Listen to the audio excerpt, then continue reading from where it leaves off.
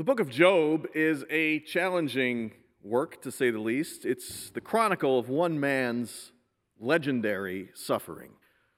Poor Job, who watches helplessly as his livelihood is crushed, his children are killed, and his body is racked with painful sores. In the final chapters of the book, God emerges from a whirlwind, presumably to explain the purpose and the meaning behind Job's tribulations. At least that's what one might expect to happen.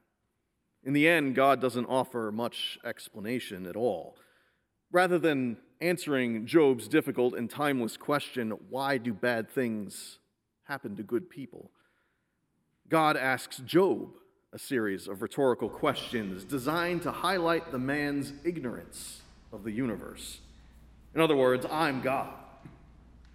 Who are you? Who are you to question me, Job?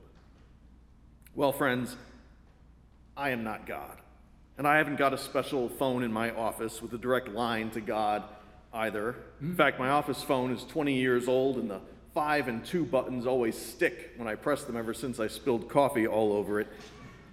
That's the kind of guy you're talking to here, all right? So you can ask me all the questions you want. Just remember that my answers are not gospel truth so much as one man's understanding of the universe and the human experience. That said, as an observer of the world and a student of worlds beyond, perhaps I can at least offer something to think about. And so in the words of the text, I will gird up my loins like a man while you question me. And hopefully, I will not darken counsel by words without knowledge.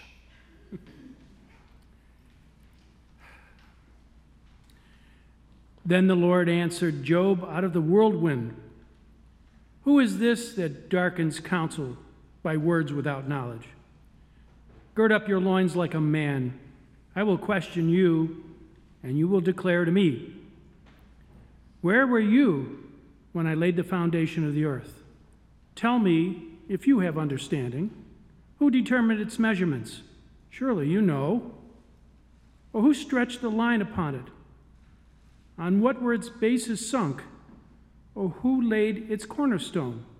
When the morning stars sang together and all the heavenly beings shouted for joy? Or who shut in the sea with doors when it burst out from the womb?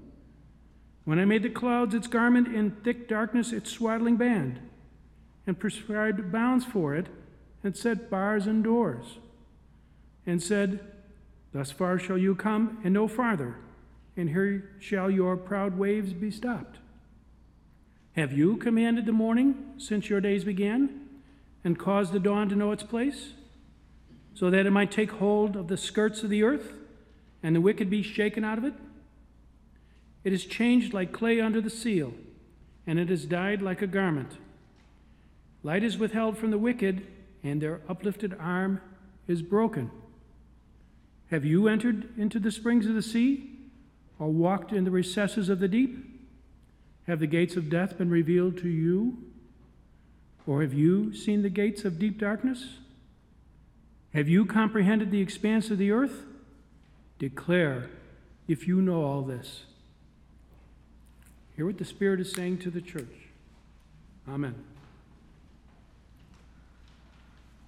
Just so you know, I'm not trying to cut the line here for the donuts, but I feel better having this here because I know that if I get a difficult question, I can take a really big bite while I think about what I'm going to say. Seth is going to need all the help he can get because he's agreed voluntarily to be questioned by a lawyer. So here we go. I've organized them, as lawyers do, into topics. I'm starting with the big stuff, and there are 2 that I'm going to read together. What do you believe is a core social problem we as a church have opportunity and call to act upon? And the UCC has very clear positions on issues like gun violence, women's reproductive rights, the environment, etc. How should we support these positions or not?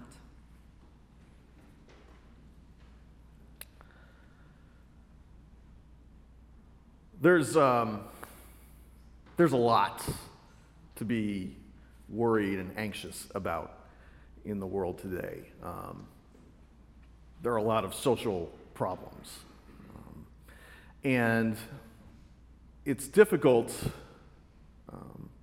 to highlight one that concerns me most, or one that I think the church can respond to most, because I think they're all interconnected in really deep ways that aren't always immediately apparent.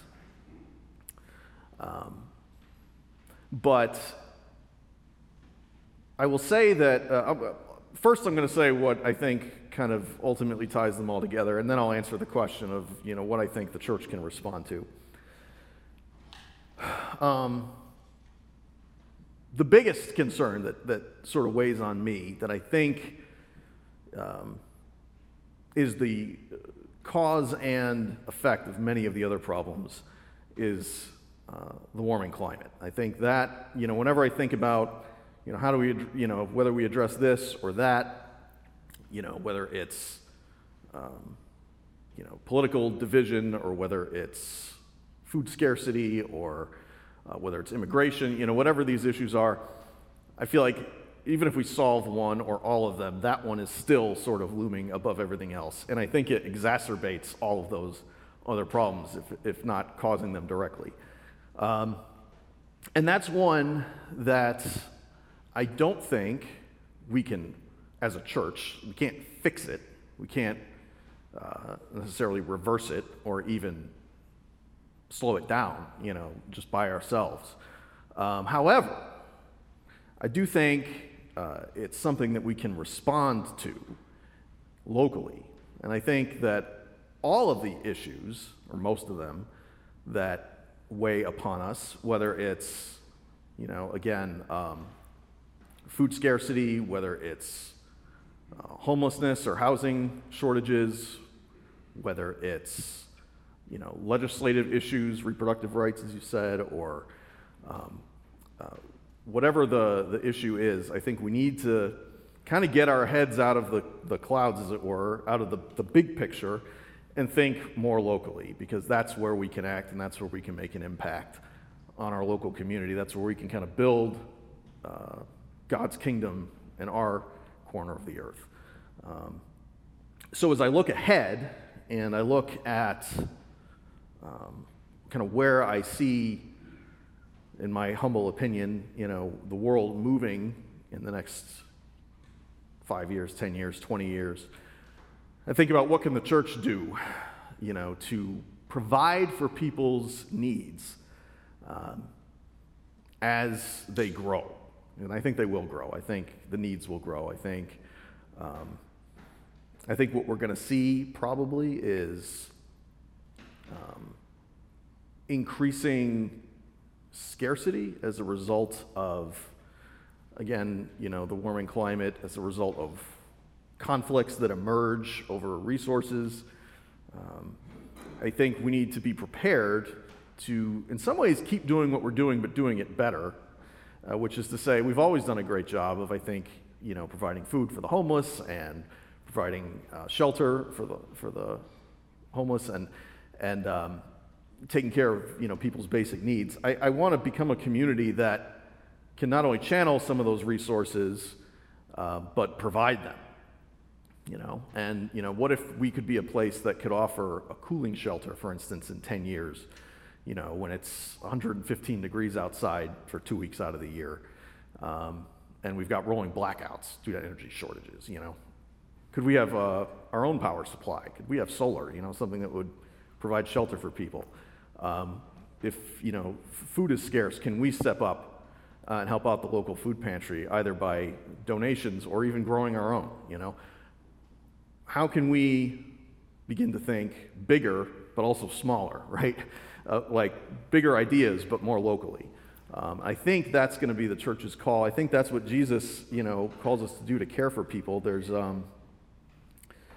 it's kind of interesting if you look at the Gospel of Matthew and Luke, when Jesus is giving his Sermon on the Mount, he talks about, in one of those Gospels, he talks about providing kind of spiritual bread But the other one, he talks about providing actual bread.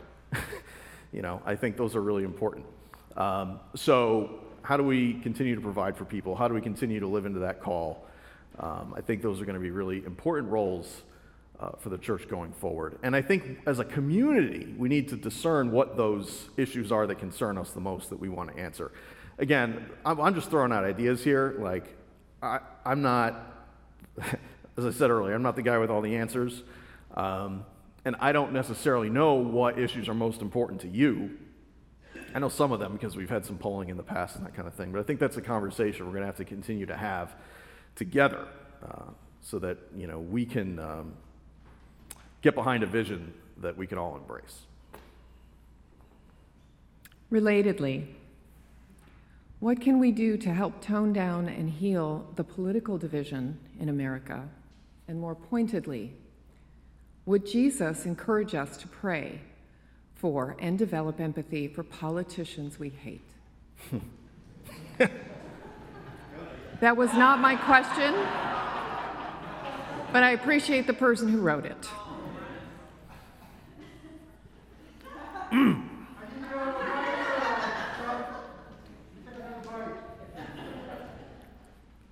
It's a good donut. I'll be honest with you, I don't have a lot of confidence in sort of achieving national unity at this point. I feel like things are, so polarized to the point of, I was talking to my son about this the other day. There's a difference between opinions and values, right? And, it's not that difficult to be friends with people that have different opinions, you might like different music or food or have different ideas about, how to solve the world's problems. But differences of values are really challenging to overcome. There's something more fundamental there. And I think what we have is a difference of values in many ways, and on many issues. I don't know where that leads ultimately. I'm concerned that the things I just talked about will also exacerbate political divisions, because I think what you often find in times of scarcity or trouble, it's not uncommon for demagogues to arise and sort of scapegoat people for the problems, whether it's immigrants or the gays or whoever it is, right? Like, which only makes things worse, right? Which only continues to deepen the dividing lines and the fault lines. But again,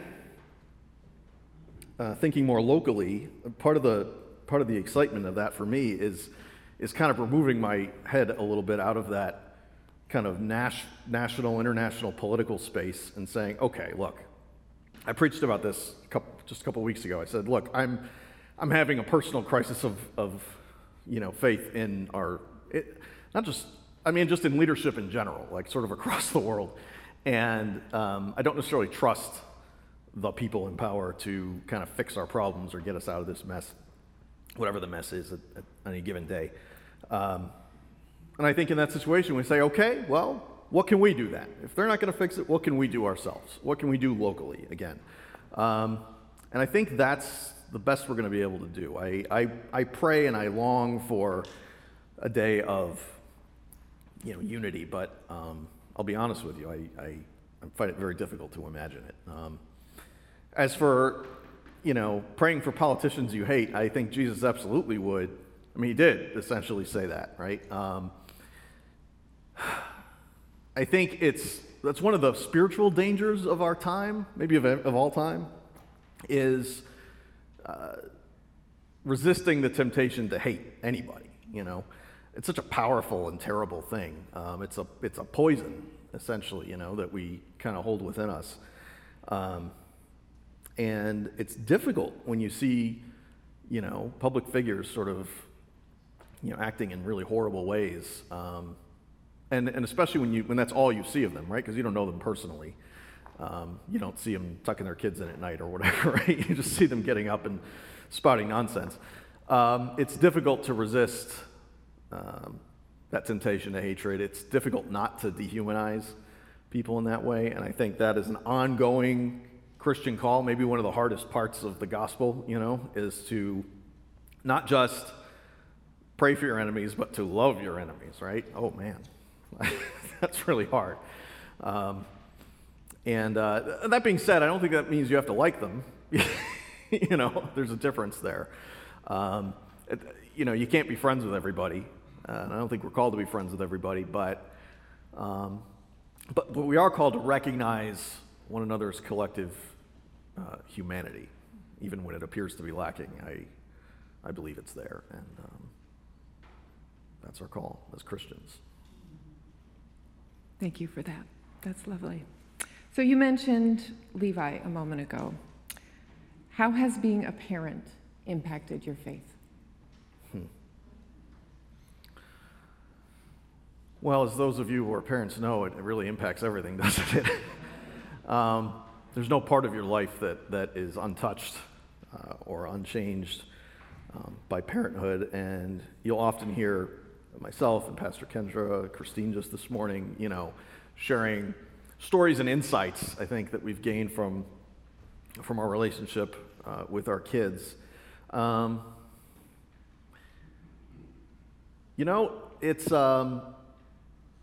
It's a profound thing to create a life, right? I mean, that's sort of as close to God as we can get in some ways, or to knowing the power of God.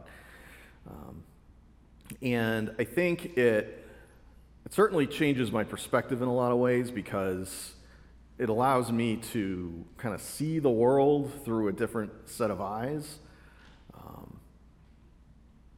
which in some ways remind me of my own when I was younger. They kind of harken back to earlier perspectives, but also new ones, right? Because my kids aren't me, and they see the world in their own unique way, which is sometimes baffling and and perplexing and frustrating, because I can't understand. One of the arguments I get into with my son Ethan that I cannot get my head around at all is the concept of spoilers.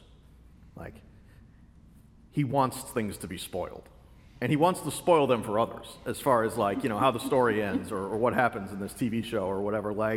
We watch shows together, and we get into this argument constantly because he tries to spoil things, and I'm like, why? I don't understand. It's a silly example, but there are ways in which our kids offer us perspective of things we just cannot understand. But back to it kind of ties to the last question, actually, right? Because we're always having to look at other people's perspectives and kind of experience other people's perspectives and what they share. And sometimes they are just so, what? But we're willing to give our kids a little more grace, I think, in some ways, than we are willing to give, so-and-so running for Congress or our obnoxious neighbor down the street or, whatever. Our kids allow us to kind of enter into that challenging space with a more open mind. And maybe that's good practice, for trying to empathize with others too. There's probably a lot of directions I could go in with that question, but all I can say is it's changed everything about my life, mostly for the better. It's certainly deepened everything, my understanding of relationship, my understanding of love is much deeper for having children. We received a number of what I'll refer to as administrative questions. I've kept some of the very specific ones aside. I'm hoping somebody in the office can answer those another way. But the bigger ones I'm going to put as two. What are the church's top priorities as it relates to mission? Mm-hmm. And is there a next big church project or mission focus planned for the near future? Yeah, I think currently and sort of most recently, our mission priorities have really been on, again, goes back to what I was saying earlier, caring for the community, whether that's through our partnership with PADS, which has changed and evolved. Happy to talk more about that at another time. Or Bridge Communities, or the food pantry. I think this congregation has always really stepped up in really significant ways to help our neighbors in various ways. One of the big projects that we've been working on this past year and are continuing to work on, homelessness in general has been, that's sort of one that always often rises to the top, along with, when we've polled the congregation, along with mental health issues. And we've been working on, as many of you know, getting a development on Roosevelt Road through our partnership with DuPage United, which would be primarily for, seniors who can't afford the taxes to stay where they are in their Glen Ellen homes, as well as young adults with developmental disabilities and intellectual disabilities who are, really have the potential to live on their own with a little bit of supportive service. And most of them are, there's so many in our community, and a lot of them are just still living with their parents because they have no other place to go. But they work, and, they're really quite responsible and able to take care of themselves with just a little bit of help. And this is a development that would provide those supportive services along with, affordable housing. And when I say affordable, I don't mean like Section 8, $300 a month. I mean $1,500 a month, which used to just be normal, and now it's affordable. So that's a project that a lot of folks in the church have been active in working on this past year. And going forward, we're going to continue to do that. But like I said, my passion, and I've talked with some people, and I feel like there's some good resonance there and synchronicity, is in thinking about how we kind of redefine sustainability going forward. I have a notebook, and when I became the senior pastor here, the first thing I wrote at the top of my notebook was that I wanted to build a more compassionate and sustainable community. And that meant something a little different back then. That was 7 years ago. I think what I meant by sustainable was really just kind of sustaining ourselves, like, make sure we have enough money, making sure the building's not going to fall down, making sure, people are engaged in the church. And that stuff's all still a priority, but I'm thinking more now about, also how do we sustain the local community in really practical ways that I talked about earlier. And that's the direction I'd personally like to see us go in, but again, I really want to have conversations with you all to see if you share that feeling and what you all want to do. So. We did receive a number of more light-hearted questions, and I apologize we don't have time for all of them, but I thought this was fun.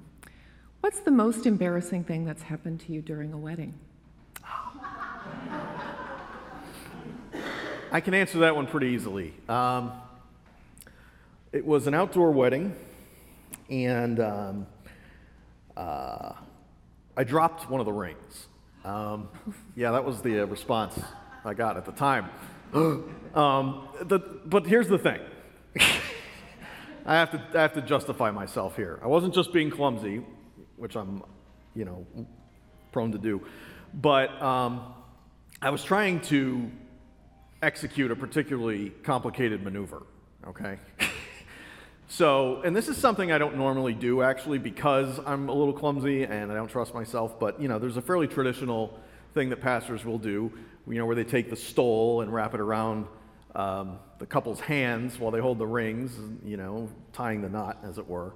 I try to avoid doing that unless people ask me to do it specifically, because I just feel like I don't have enough hands up there. I've got my notes in one hand here, and I've got the rings in the other hand, and I have the couple put their hands over mine, and I say a blessing, So, where am I gonna? I don't have any more hands, But the couple specifically asked for this, so I tried to, I closed the folder, and I kind of set it down, dropped it on the ground, whatever, because I didn't have a table, and I took the stole off, and I was trying to do this with one hand, and my hand was doing this. And I'm like, trying to keep it steady, and then sure enough, It's like that scene in Lord of the Rings where he tips the ring and it falls on the ground. Boom! The ring just falls. And the bride says to me, "Oh, Seth." And I just felt so ashamed of myself, And I reached down, to find the ring, and. So that was the most embarrassing thing that happened to me. I'm sorry we had to bring up that during a wedding. painful I know, memory that's for all you. right. So I have two more serious questions, and then those of you whose questions were not chosen, you can be angry. Be angry with the lawyer. It's just easier. You can always find me another time and ask me if you want. Okay.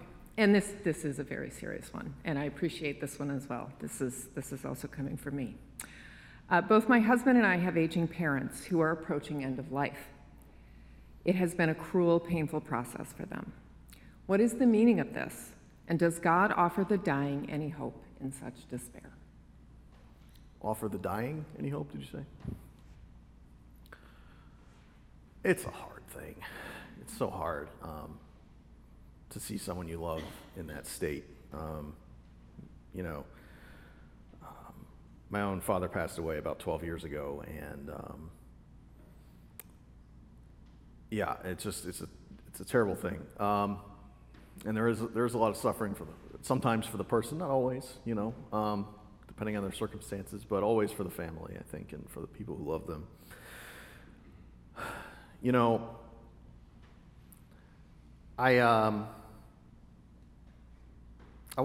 If you'll indulge me, I'll share a personal story on that note that I think goes some way towards answering that question.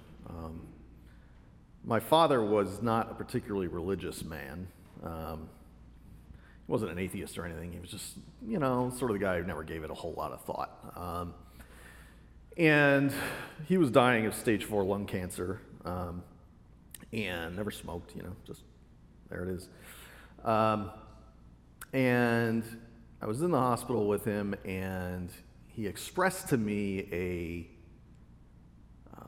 fear, that he was not right with God, because he hadn't been more devoted throughout his life. And he worried, about what was coming down the line for him. And I thought about it for a moment, and I just told him the story about Jesus on the cross with the thieves, and how, you got these guys who probably didn't live the most righteous lives, and they're facing their death. And, what does Jesus say? He doesn't condemn them. He doesn't say, "Leave me alone, I'm dying over here," He says, "Truly I tell you, today you will be with me in paradise." And I get choked up every time I read that now, because of that experience. But I think that's the hope, that I find in those moments is, as a person of faith, I really believe that, this life is not the only existence we have. I believe that there is a transcendent experience that awaits us all at the end.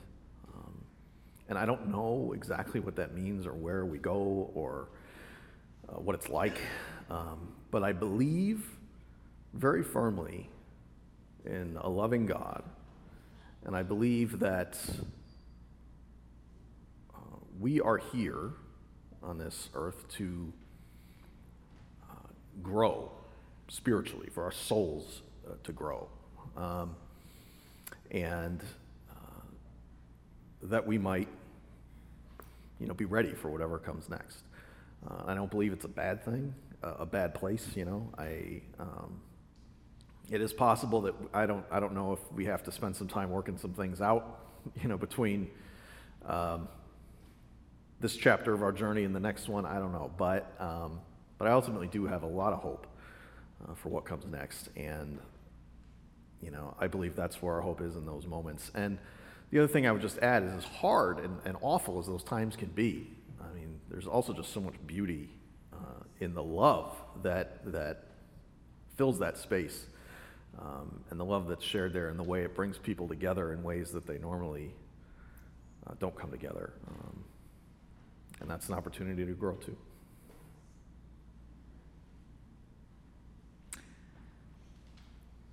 Seth, one of the burning questions of your congregants may require that you take a bite at that donut. This is a hard one. Are you ready? I'll take the bite after I hear it. We'll see. Okay. This is your last question. Do you miss your beard?